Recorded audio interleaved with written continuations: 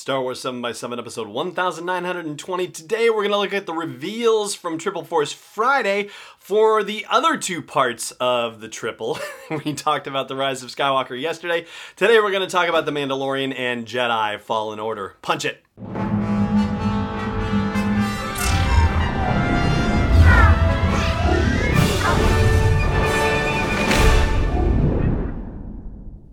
Hey Rebel Rouser, I'm Alan Voivod and this is Star Wars 7x7.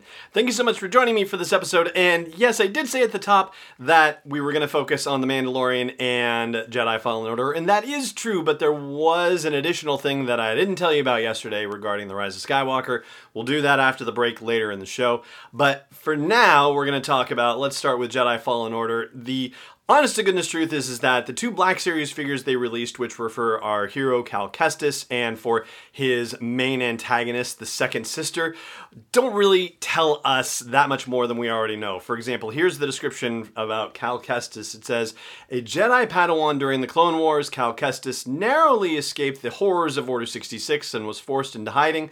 Together with explorer droid BD-1, he embarks on a journey to rebuild the Jedi Order while evading the terrifying Imperial Inquisitorius. Okay, so yeah, nothing necessarily new there. And then as far as the Second Sister Inquisitor goes, we have a vengeful warrior of the Empire tasked with tracking down Jedi survivors. The Second Sister Inquisitor is driven by her all-encompassing hatred of the Order. And it doesn't necessarily say the Jedi Order, but that would be the natural assumption, is that it's the Jedi Order that she hates. And those Inquisitors, the Inquisitorius, it's rather interesting because these are actually former Jedi who were being kept had tabs being kept on them by Palpatine / Darth Sidious, looking for Jedi who he could corrupt, basically, and turn into Sith helpers like the Inquisitorius. They are not official, Sith lords, but they are dark side Force users and generally bad people who are doing evil things and tracking down the Jedi. So you kind of have multiple levels of it, right? You've got the Purge Troopers who are there to kind of run down the Jedi and beat them up a bit, so that way when the Inquisitors show up, they can make quick work of the Jedi. And in the comics, at least, if the Inquisitors couldn't quite handle it, well, that's when Darth Vader would show up. So, man, if it is possible, we talked about this when the new footage from Jedi Fallen Order was released on the global live stream for Triple Force Friday. That was back last month. That there is a moment in that footage where, if you're listening carefully to the audio, it certainly sounds like there is a Darth Vader breath in there. So I don't know. I haven't seen any leaks, rumors, spoilers, one way or the other in that regard, but that would still be kind of cool, wouldn't it? All right, let's move on to The Mandalorian, and this one gets a little bit confusing at points, so stick with me. There's a Lego set for an AT-ST Raider, and we've seen in footage from The Mandalorian, a Scout Walker is essentially what that is. Laying waste to some stuff and people running and whatnot, so there's a Lego set for this. It includes two little minifigures of Klatooinian Raiders, and so here is the deal with that. You think of Klaatu, you might initially think of the character Klaatu from Return of the Jedi, but Klaatu was not actually a Klatoonian. He was a Nikto, and yeah, different species, but both Klatoonians and Nikto were commonly associated with the Hutts. And the planet Klatooine, turns out that that's actually in Hutt space. But even though the character Klaatu was a Nikto in Return of the Jedi, it turns out that there is actually a Klatoonian in Return of the Jedi, and his name was Barada. And if you're thinking of that business from the day the Earth stood still, Klaatu, Barada, Nikto, well, yeah, there's a Nikto named Nikto in there also. So yeah, a little confusing, but kind of intriguing if you just skate past that to know that we've got Klatoonians in here. Doesn't necessarily mean that we're going to Klatooine, it just means that we've got more mercenaries and thugs and characters that, have often been associated with Hutts. So yeah, the criminal underworld basically, and it's getting more expansive with the more that we learn about the Mandalorian, which, speaking of, so there is a Mandalorian action figure, and this is what we've learned about him, not much more. His body is shielded by Beskar armor, his face is hidden behind a T-visored mask, and his past is wrapped in mystery. The Mandalorian is battle-worn and tight-lipped, a formidable bounty hunter in an increasingly dangerous galaxy. So yes, that's not necessarily new. There is also, of all things, an off-world Jawa character that was released, and there's a description of this one too. It says, ships traveling to and from Tatooine have resulted in some Jawas leaving their desert homeworld.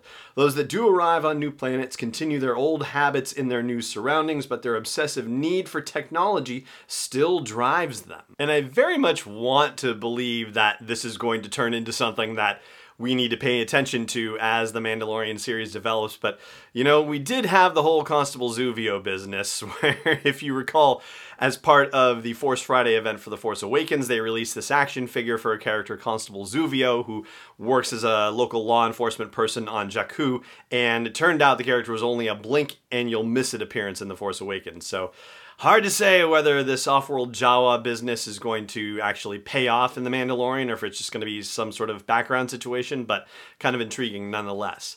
And then there was also a figure released for Cara Dune, who is played by Gina Carano, and her character description says, a veteran of the Galactic Civil War who fought for the Rebellion, Cara Dune is a seasoned warrior who has put her days of military discipline behind her and now has reinvented herself as a mercenary. Also, not exactly anything more than we already knew, and we've also heard that she might be suffering from a little PTSD also that, you know, enhances the depth and complexity of the character potentially, but that's not reflected here necessarily. But that doesn't mean it's not the case anymore. It just means that there's only so much space that they can put on the backs of these packages, especially since they have to translate it into 3 other languages as well.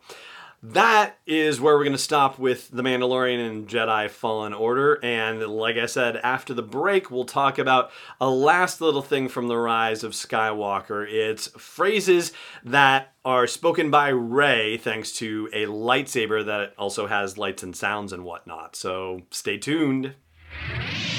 Hey Rebel Rouser, I've made some changes to the asteroid belt level at patreon.com/SW7X7, and they are all with sponsors in mind. So if you want to get the word out about your business, your product, your service to a dedicated Star Wars audience, then please check out patreon.com/SW7X7 and look for the asteroid belt level for details. Again, that's patreon.com/SW7X7. Welcome back. So, 4 phrases were on the packaging for the Rey lightsaber, and, you know, again, let it just intrigue you and spark your curiosity for why it is that she might be saying any of these things. First of all, I feel the Force, which certainly seems to be more in a training kind of situation, I would say. Then there's, well, come on, we've got to stop them. Definitely a more action-oriented kind of thing. The First Order are everywhere, which could be a really bad situation, naturally. And then I'm Rey, the Resistance sent me. And I read that one and I thought, you know, it almost reminded me of The Last Jedi and her going to Ahch-To and meeting up with Luke Skywalker. I don't think she says that line specifically like that, but it is entirely possible that she's being sent on a mission, at least for part of the movie, where she has to, you know, do something by herself, and it has to do with the Resistance. And, you know, one of the things that we've been told time and time again is that they're getting the gang back together for this movie, and they are going on a mission together, but that doesn't mean that the entire movie is their mission together, you know? The fact that we have the Kijimi plot and Poe Dameron and Zori Bliss happening, you know, not all the characters are in that Lego set, the one with the Y-Wing with Zori Bliss in it, so that doesn't, you know, that doesn't indicate that they're all together for the whole entirety of the movie either. Anyway, still lots of mysteries to be revealed. And that is going to do it for today's episode of the show. Thank you so much for joining me for it, as always. And may the Force be with you, wherever in the world you may be. This podcast is not endorsed or sponsored yet by Lucasfilm Limited, Disney, or 20th Century Fox. It is intended for entertainment and information purposes only. Star Wars, the Star Wars logo, all names and pictures of Star Wars characters, vehicles, and any other related Star Wars items are registered trademarks and/or copyrights of Lucasfilm Limited or their respective trademark and copyright holders. May the Force be with them. All original content is copyright 2019 by Star Wars 7x7. We hope you love it.